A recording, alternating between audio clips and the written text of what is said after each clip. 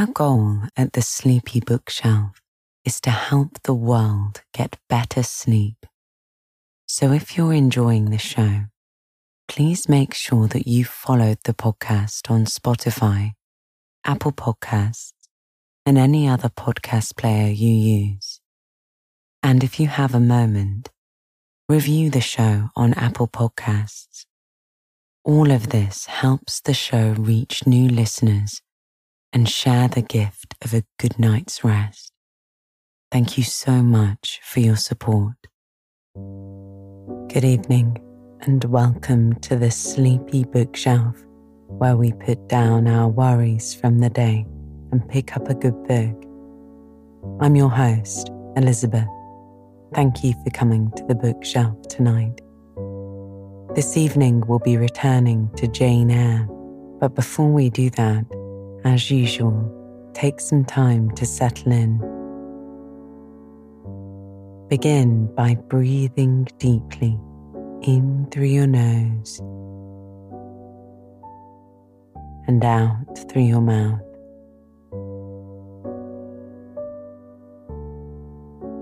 Tonight, let's try a refocusing exercise. Bring your awareness to your right hand. Touch your thumb to your index finger, then your thumb to your middle finger, thumb to your fourth finger, thumb to your little finger, and now back again. Thumb to your fourth finger, thumb to your middle finger, and thumb to your index finger. Relax your hand and relax your fingers. Now become aware of your left hand and again touch your thumb to your index finger, thumb to your middle finger, thumb to your fourth finger, thumb to your little finger, and now back again. Thumb to your fourth finger, thumb to your middle finger, and thumb to your index finger. Now relax your hand and relax your fingers. The last time we found Jane with Mr. Mason tending to his wounds in the dark in one of the third-story chambers while Mr. Rochester went to fetch the surgeon. 2 hours passed before he came back.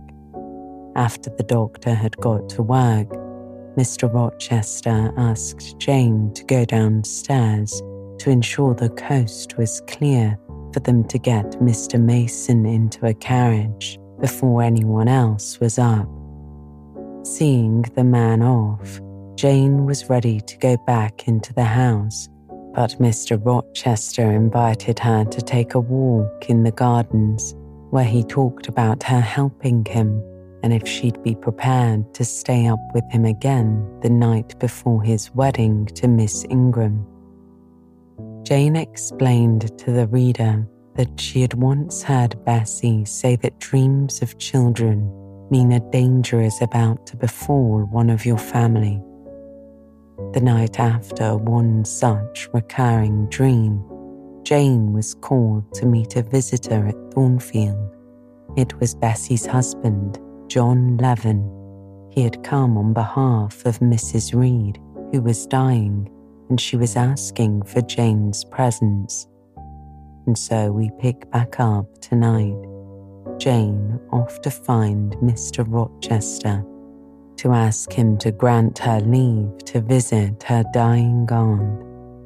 So just try to relax and listen to the sound of my voice as I turn to the next pages of Jane Eyre.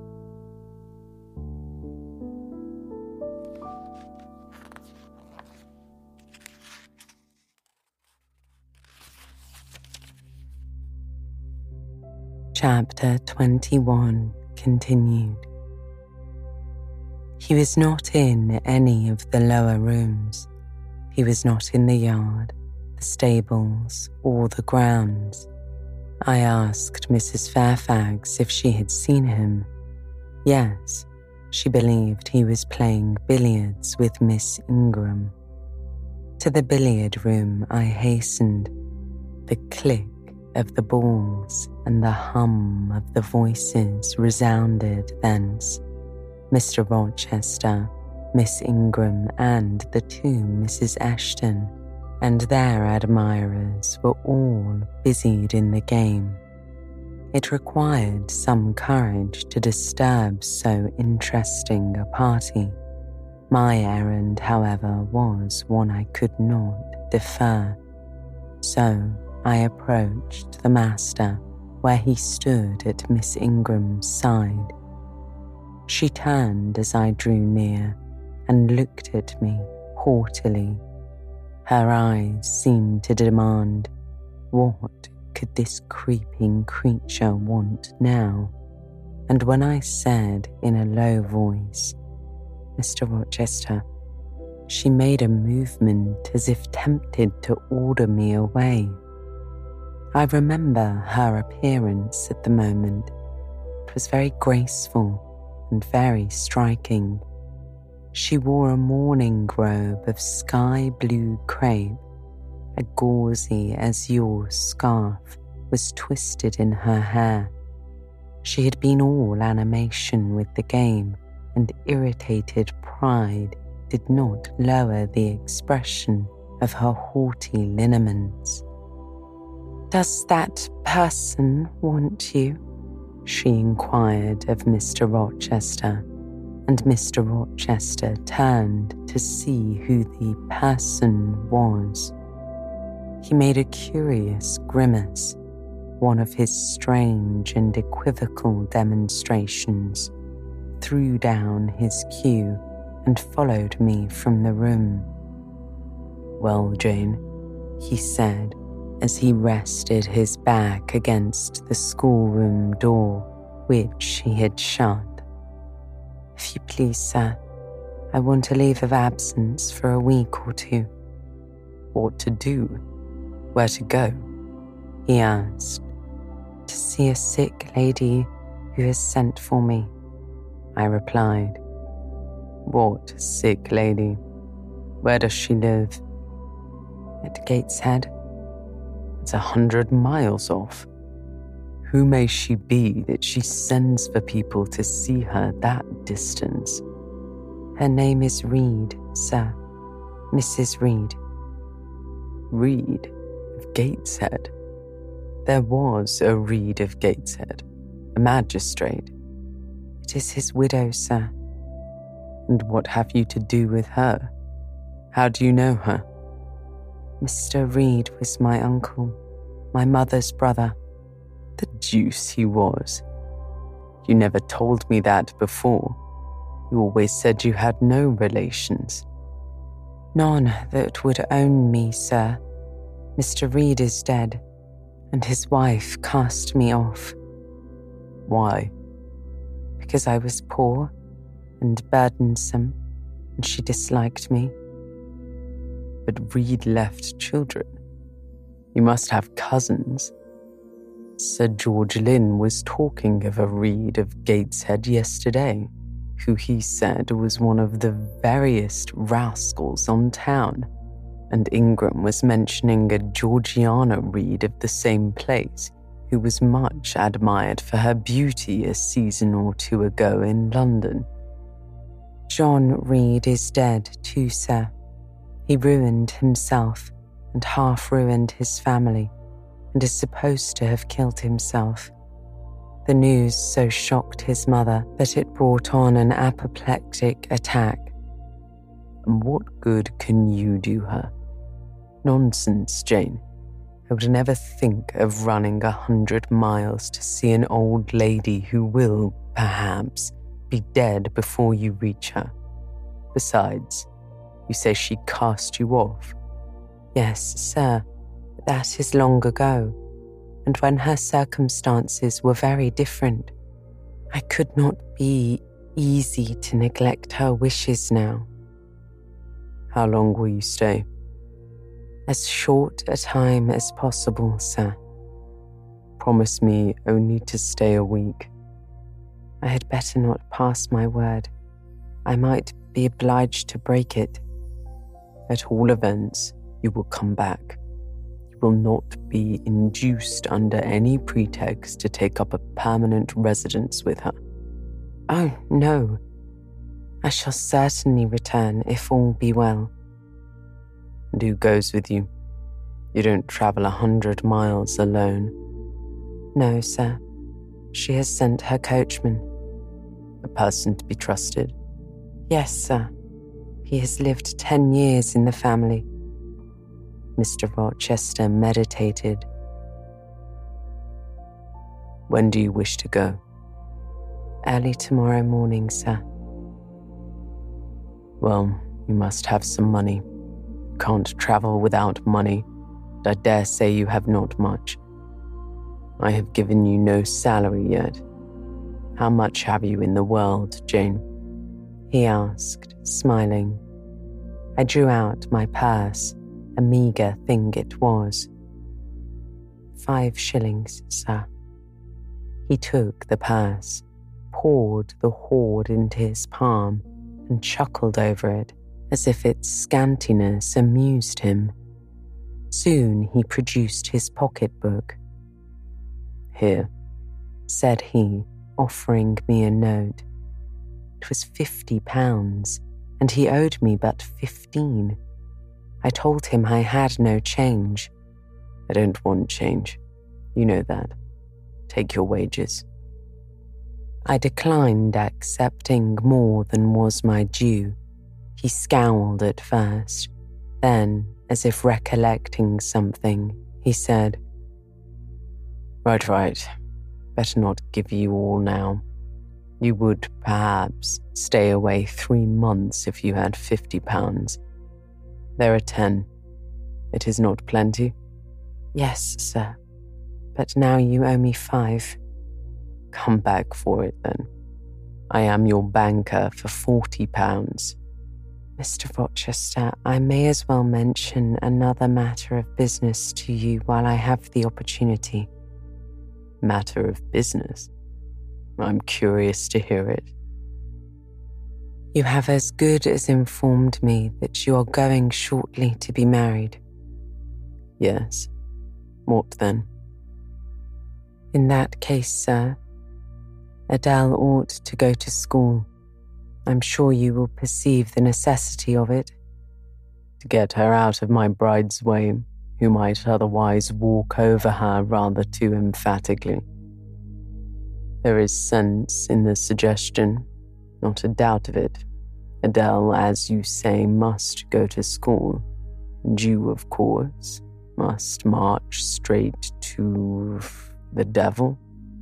I hope not, sir. But I must seek another situation somewhere.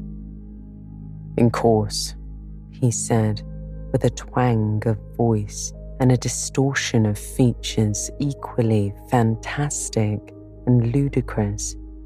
He looked at me some minutes.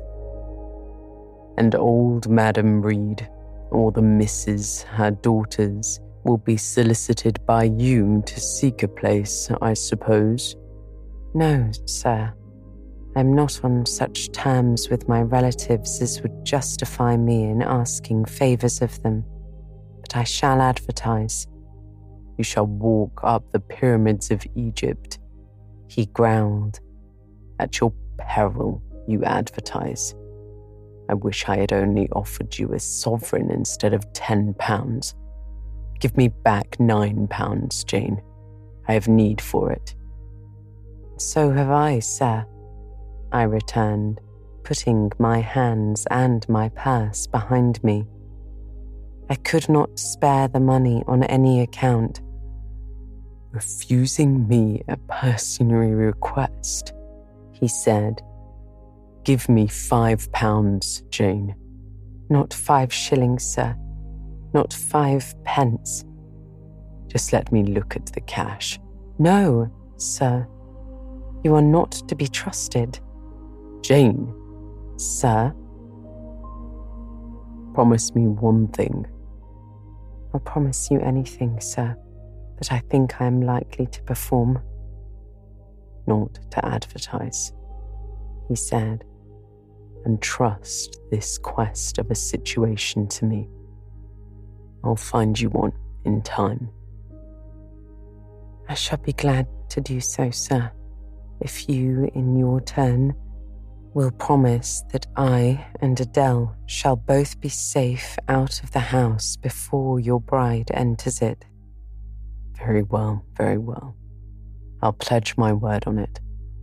You go tomorrow, then? Yes, sir. Early. Shall you come down to the drawing room after dinner? No, sir. I must prepare for the journey.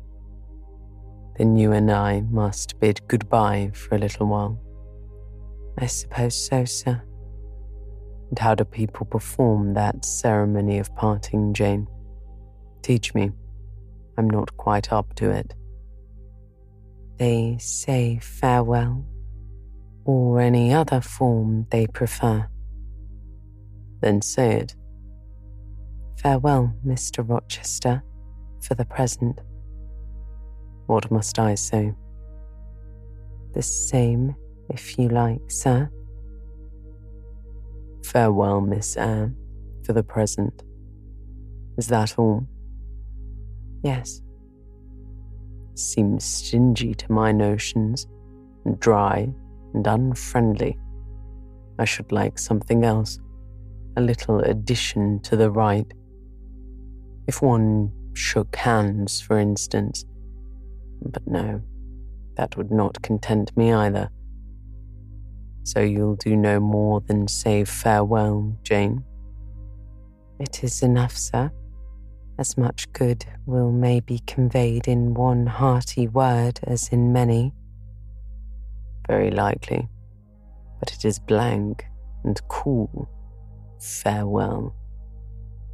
How long is he going to stand with his back against that door? I asked myself. I want to commence my packing. The dinner bell rang, and suddenly away he bolted, without another syllable. I saw him no more during the day, and was off before he had risen in the morning. I reached the lodge at Gateshead about 5 o'clock in the afternoon of the 1st of May. I stepped in there before going up to the hall. It was very clean and neat. The ornamental windows were hung with little white curtains. The floor was spotless. The grate and fire irons were burnished bright, and the fire burnt clear. Bessie sat on the hearth, nursing her last-born, and Robert and his sister played quietly in a corner. Bless you, I knew you would come, said Mrs. Leaven as I entered. Yes, Bessie, said I, after I had kissed her. And I trust I am not too late. How is Mrs. Reed? Alive still, I hope? Yes, she is alive, more sensible and collected than she was. The doctor says she might linger a week or two yet, but he hardly thinks she will finally recover. Has she mentioned me lately? I asked. She was talking of you only this morning, wishing you would come. But she's sleeping now, or was 10 minutes ago when I was up at the house. She generally lies in a kind of lethargy all afternoon, wakes up about 6 or 7. Will you rest yourself here an hour, miss? Then I'll go up with you. Robert here entered, and Bessie laid her sleeping child in the cradle and went to welcome him. Afterwards, she insisted on my taking off my bonnet and having some tea, for she said I looked pale and tired. I was glad to accept her hospitality, and I submitted to be relieved of my travelling garb, just as passively as I used to let her undress me when a child.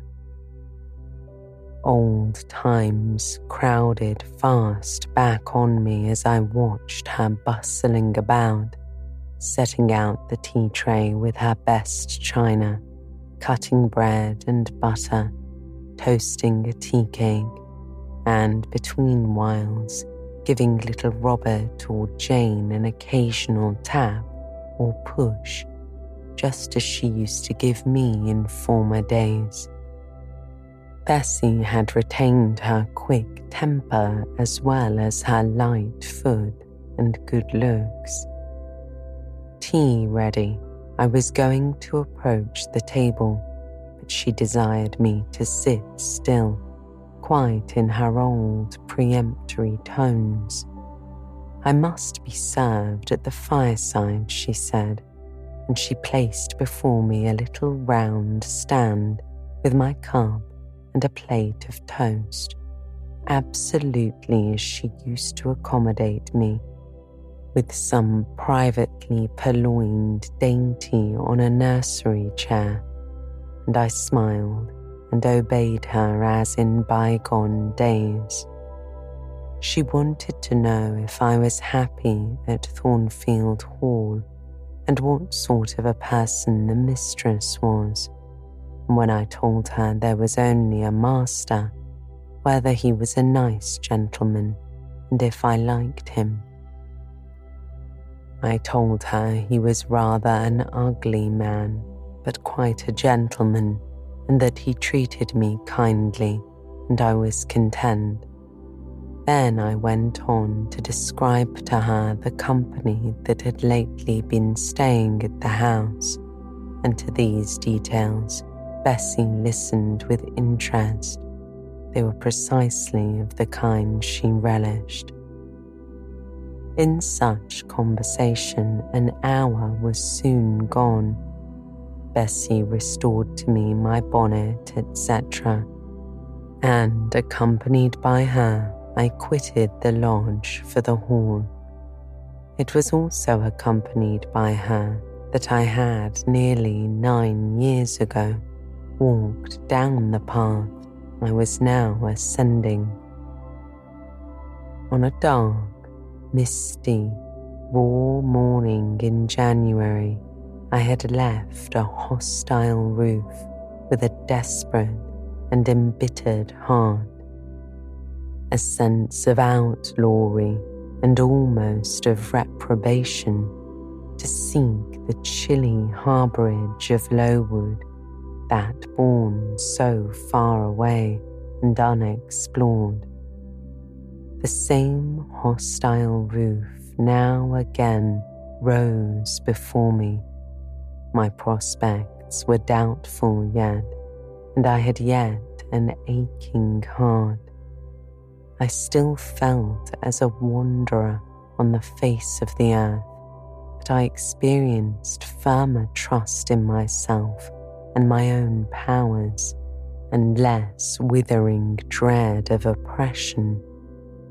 The gaping wound of my wrongs, too, was now quite healed, and the flame of resentment extinguished.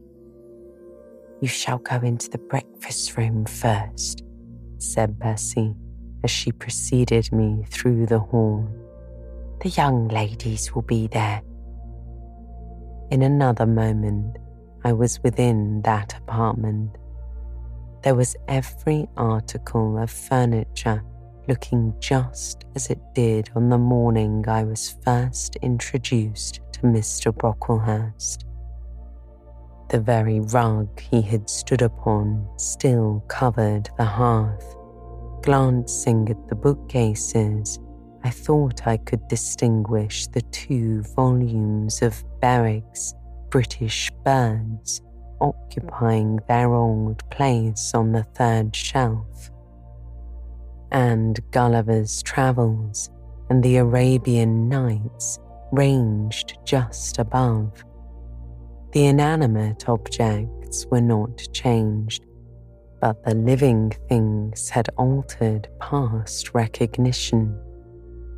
2 young ladies appeared before me, one very tall, almost as tall as Miss Ingram, very thin too, with a sallow face and severe mien.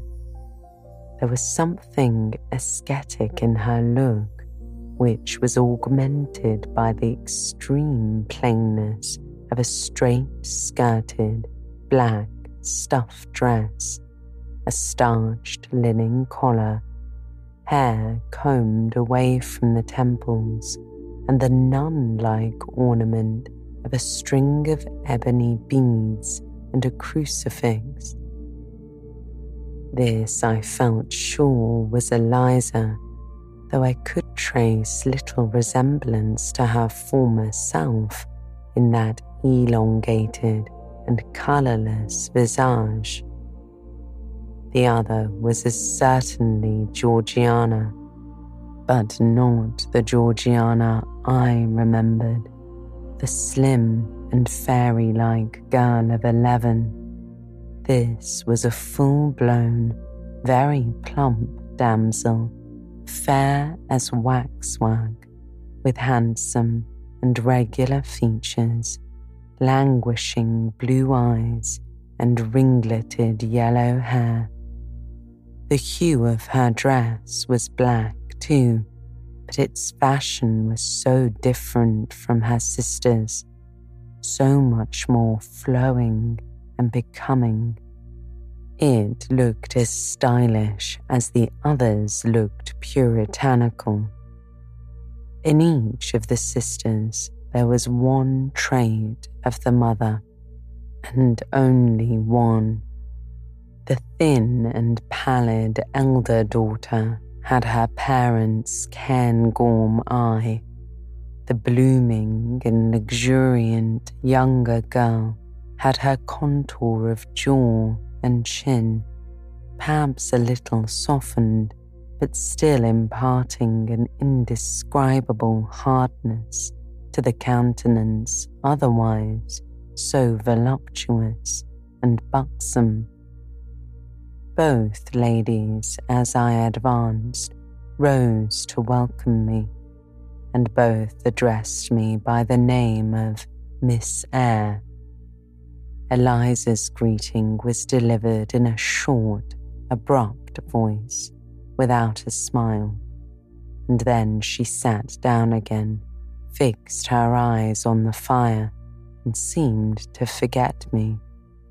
Georgiana added to her "How do you do?"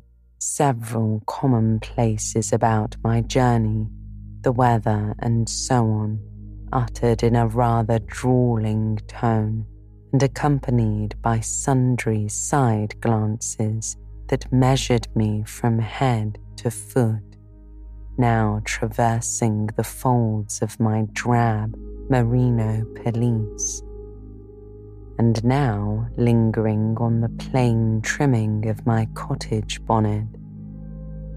Young ladies have a remarkable way of letting you know that they think you a quiz without actually saying the words. A certain superciliousness of look, coolness of manner, nonchalance of tone express fully their sentiments on the point without committing them by any positive rudeness in word or deed.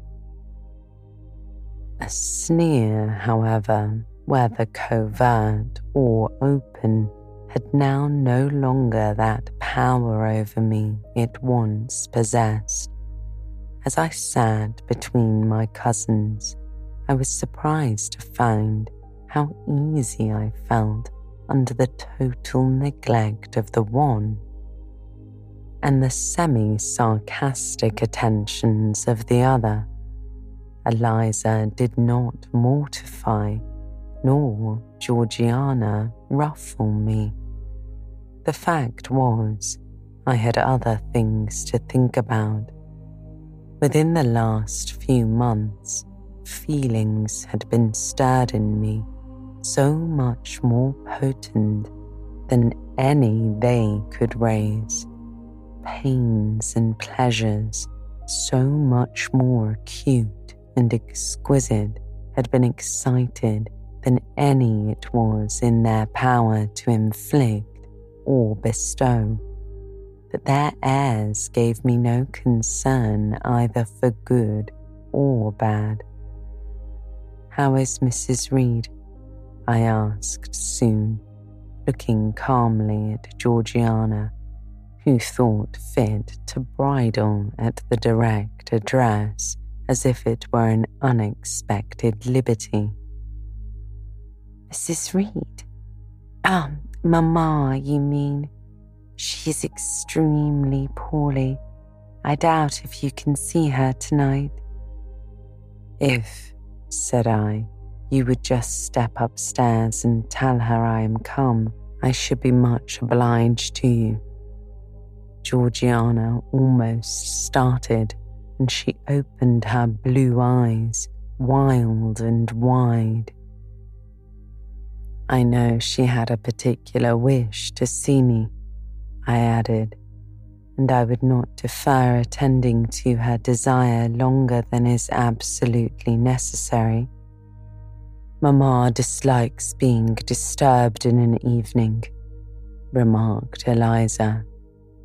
I soon rose, quietly took off my bonnet and gloves, uninvited, and said I would just step out to Bessie, who was, I dared say, in the kitchen, and ask her to ascertain whether Mrs. Reed was disposed to receive me or not tonight.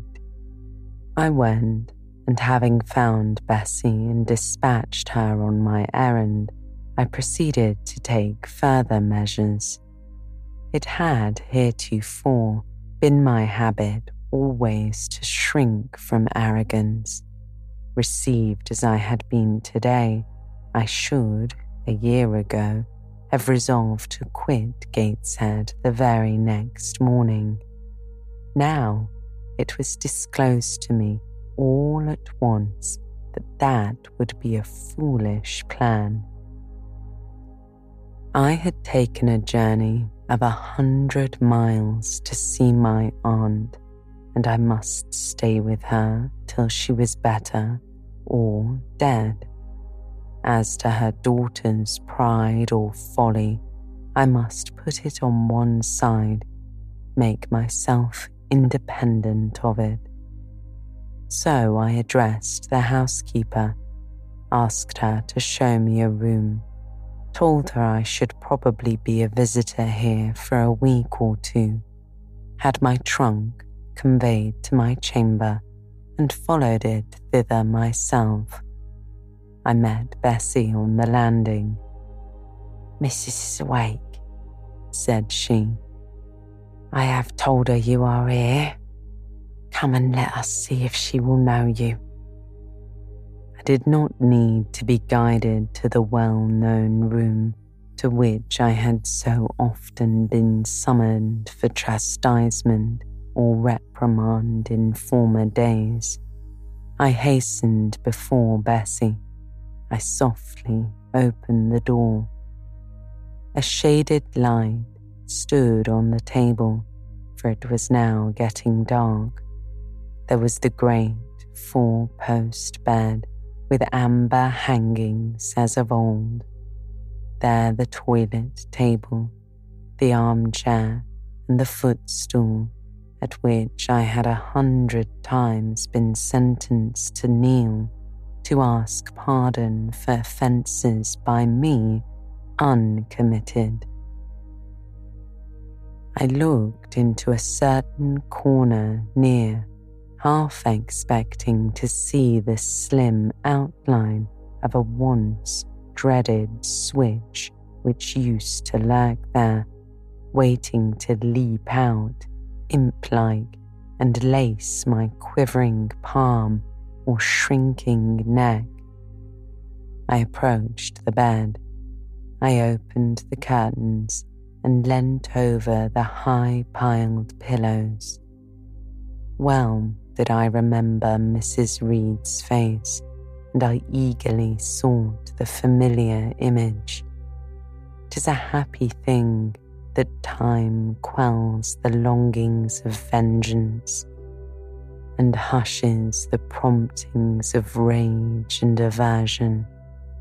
I had left this woman in bitterness and hate, and I came back to her now with no other emotion than a sort of ruth for her great sufferings and a strong yearning to forget and to forgive all injuries, to be reconciled and clasp hands in amity. The well-known face was there, stern, relentless as ever. There was that peculiar eye which nothing could melt, and the somewhat raised, imperious, despotic eyebrow. How often had it lowered on me menace and hate, and how the recollection of childhood's terrors and sorrows revived as I traced its harsh line now. And yet I stooped down and kissed her. She looked at me. "Is this Jane Eyre?" she said. "Yes, Aunt Reed. How are you, dear aunt?"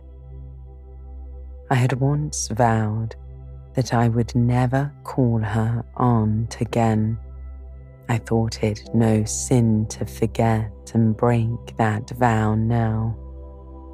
My fingers had fastened on her hand, which lay outside the sheet. Had she pressed mine kindly, I should at that moment have experienced true pleasure. But unimpressionable natures are not so soon softened, nor are natural antipathies so readily eradicated. Mrs. Reed took her hand away, and, turning her face rather from me, she remarked that the night was warm. Again, she regarded me so icily, I felt at once that her opinion of me, her feeling towards me, was unchanged and unchangeable. I knew by her stony eye, opaque to tenderness, indissoluble to tears, that she was resolved to consider me bad to the last, because to believe me good would give her no generous pleasure, only a sense of mortification. I felt pain, and then I felt ire, and then I felt a determination to subdue her, to be her mistress in spite both of her nature and her will. My tears had risen just as in childhood. I ordered them back to their source. I brought a chair to the bedhead. I sat down and leaned over the pillow. "You sent for me," I said, "and I am here, and it is my intention to stay till I see how you get on." "Oh, of course," said she. "You have seen my daughters?" "Yes," I replied. "Well, you may tell them I wish you to stay till I can talk some things over with you I have on my mind. Tonight it is too late, and I have a difficulty in recalling them. But there was something I wished to say." The wandering look and changed utterance told what wreck had taken place in her once vigorous frame. Turning restlessly, she drew the bedclothes round her. My elbow, resting on a corner of the quilt, fixed it down. She was at once irritated. "Oh, sit up," said she. don't annoy me with holding the bedclothes fast. Are you Jane Eyre? I am Jane Eyre. I've had more trouble with that child than anyone would believe. Such a burden to be left on my hands. So much annoyance she caused me, daily and hourly. With her incomprehensible disposition, her sudden starts of temper, and her continual, unnatural watchings of one's movements. I declare she talked to me once like something mad, or like a fiend.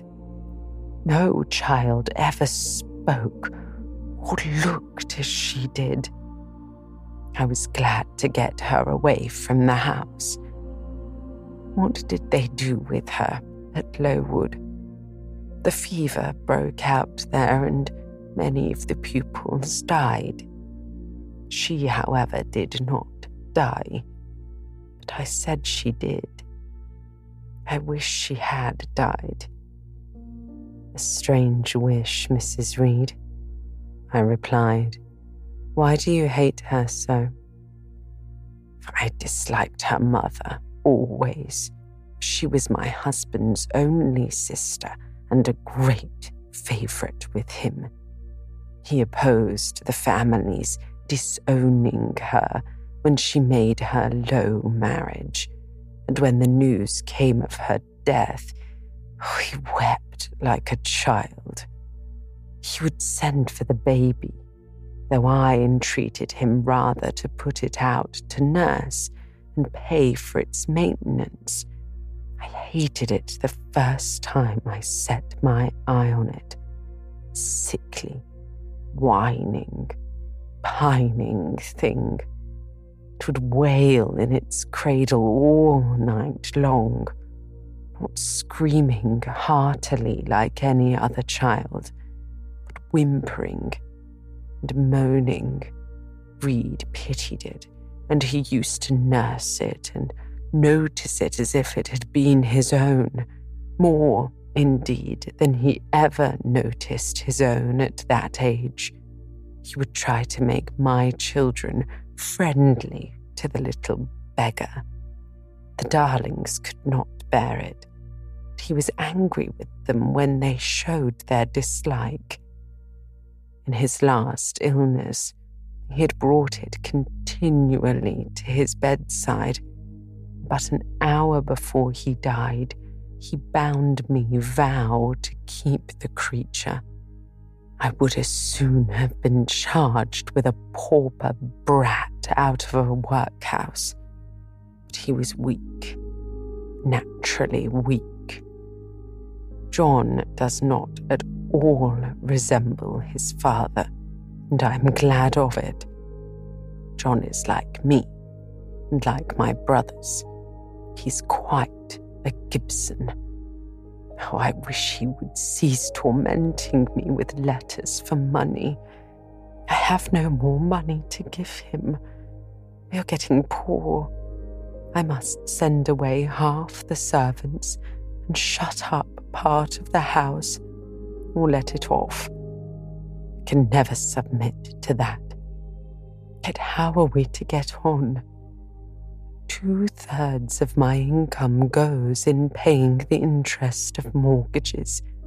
John gambles dreadfully and always loses. Poor boy. He's beset by sharpers. John is sunk and degraded. His look is frightful. I feel ashamed for him when I see him. She was getting much excited. I think I better leave her now, I said to Bessie, who stood on the other side of the bed. Perhaps you had, miss. She often talks this way toward night. In the morning she is calmer. I rose. Stop, ordered Mrs. Reed. There is another thing I wish to say. He threatens me. He continually threatens me with his own death or mine, and I dream sometimes that I see him laid out with a great wound in his throat, or with a swollen and blackened face.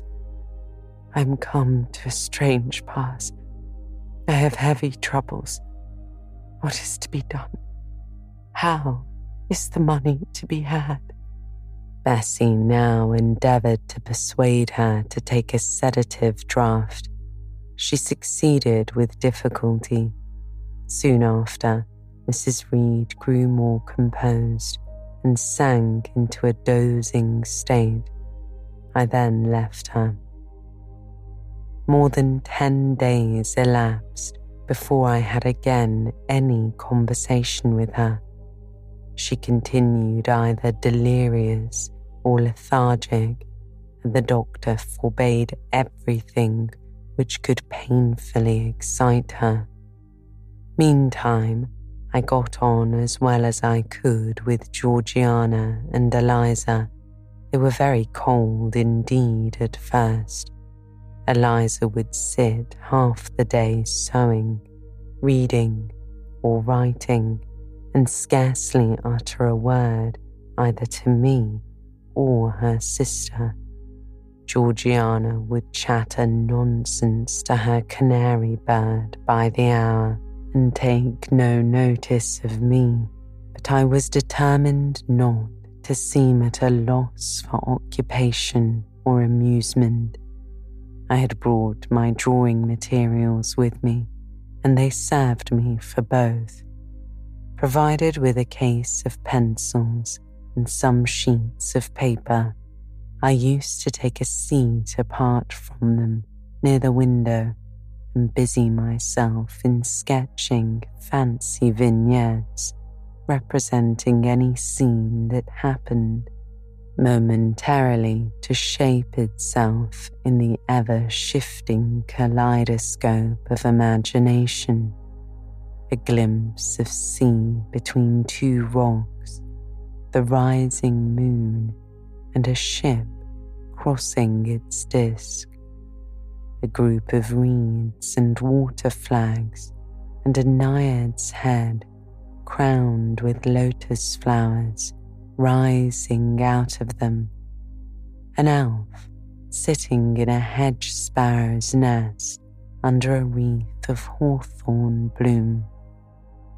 One morning I fell to sketching a face. What sort of a face it was to be, I did not care or know. I took a soft black pencil, gave it a broad point, and worked away. Soon I had traced on the paper a broad and prominent forehead and a square lower outline of visage. That contour gave me pleasure. My fingers proceeded actively to fill it with features. Strongly marked horizontal eyebrows must be traced under that brow. Then followed naturally a well-defined nose with a straight ridge and full nostrils. Then a flexible-looking mouth, by no means narrow. Then a firm chin with a decided cleft down the middle of it. Of course, some black whiskers were wanted and some jetty hair tufted on the temples and waved above their forehead. Now for the eyes. I had left them to the last because they required the most careful working. I drew them large. I shaped them well. The eyelashes I traced, long and sombre. The irises, lustrous and large. Good, but not quite the thing, I thought as I surveyed the effect. They want more force and spirit. and I wrought the shades blacker that the lights might flash more brilliantly, a happy touch on 2 secured successes. There, I had a friend's face under my gaze, and what did it signify that those young ladies turned their backs on me? I looked at it. I smiled at the speaking likeness. I was absorbed and content. "Is that a portrait of someone you know?" asked Eliza, who had approached me unnoticed. I responded that it was merely a fancy head and hurried it beneath other sheets. Of course, I lied. It was in fact a very faithful representation of Mr. Rochester. But what was that to her, or to anyone but myself? Georgiana also advanced to look. The other drawings pleased her much, but she called that an ugly man. They both seemed surprised at my skill. I offered to sketch their portraits, and each in turn sat for a pencil outline. Then Georgiana produced her album. I promised to contribute a watercolour drawing. This put her at once into good humour.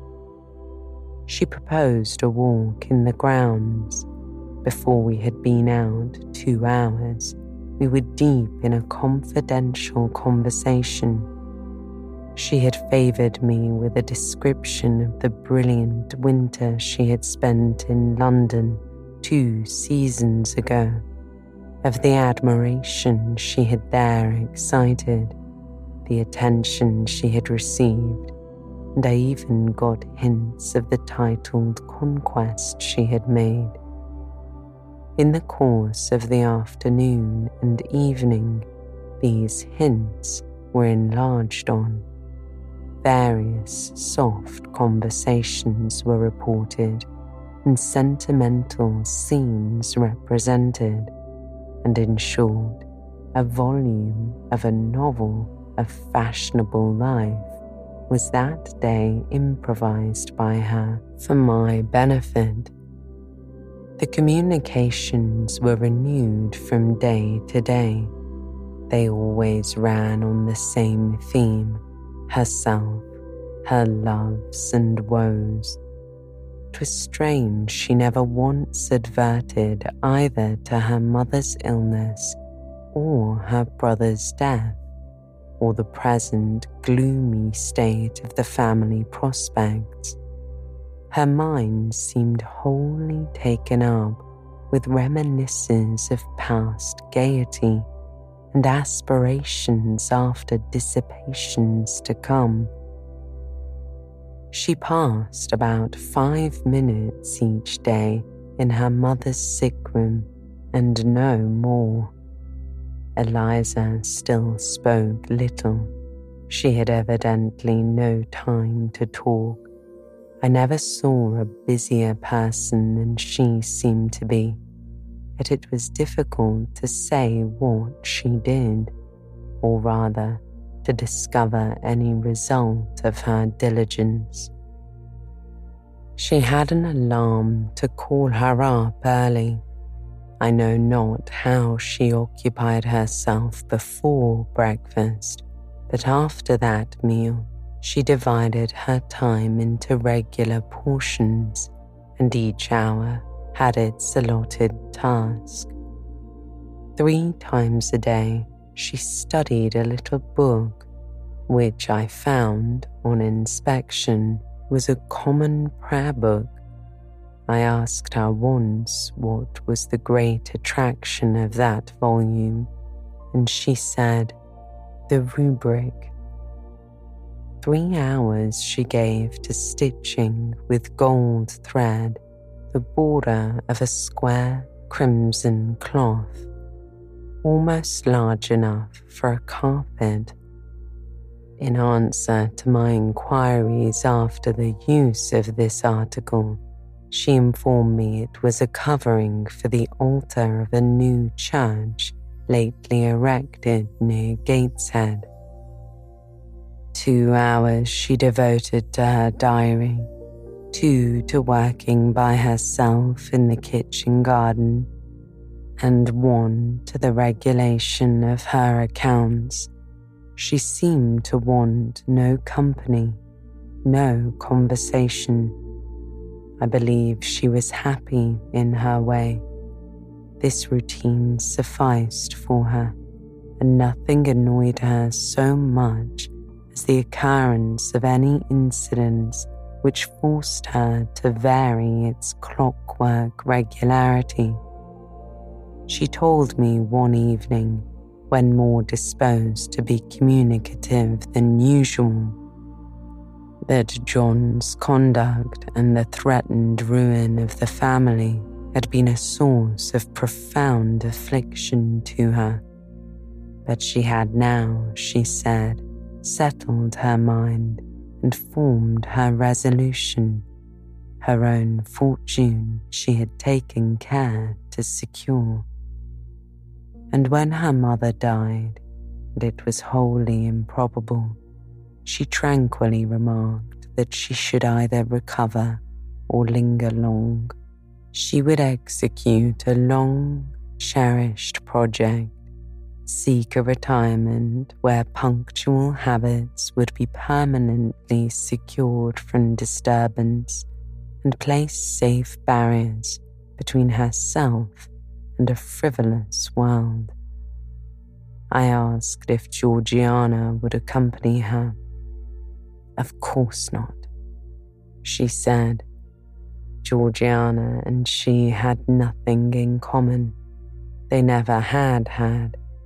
She would not be burdened with her society for any consideration. Georgiana should take her own course, and she, Eliza, would take hers.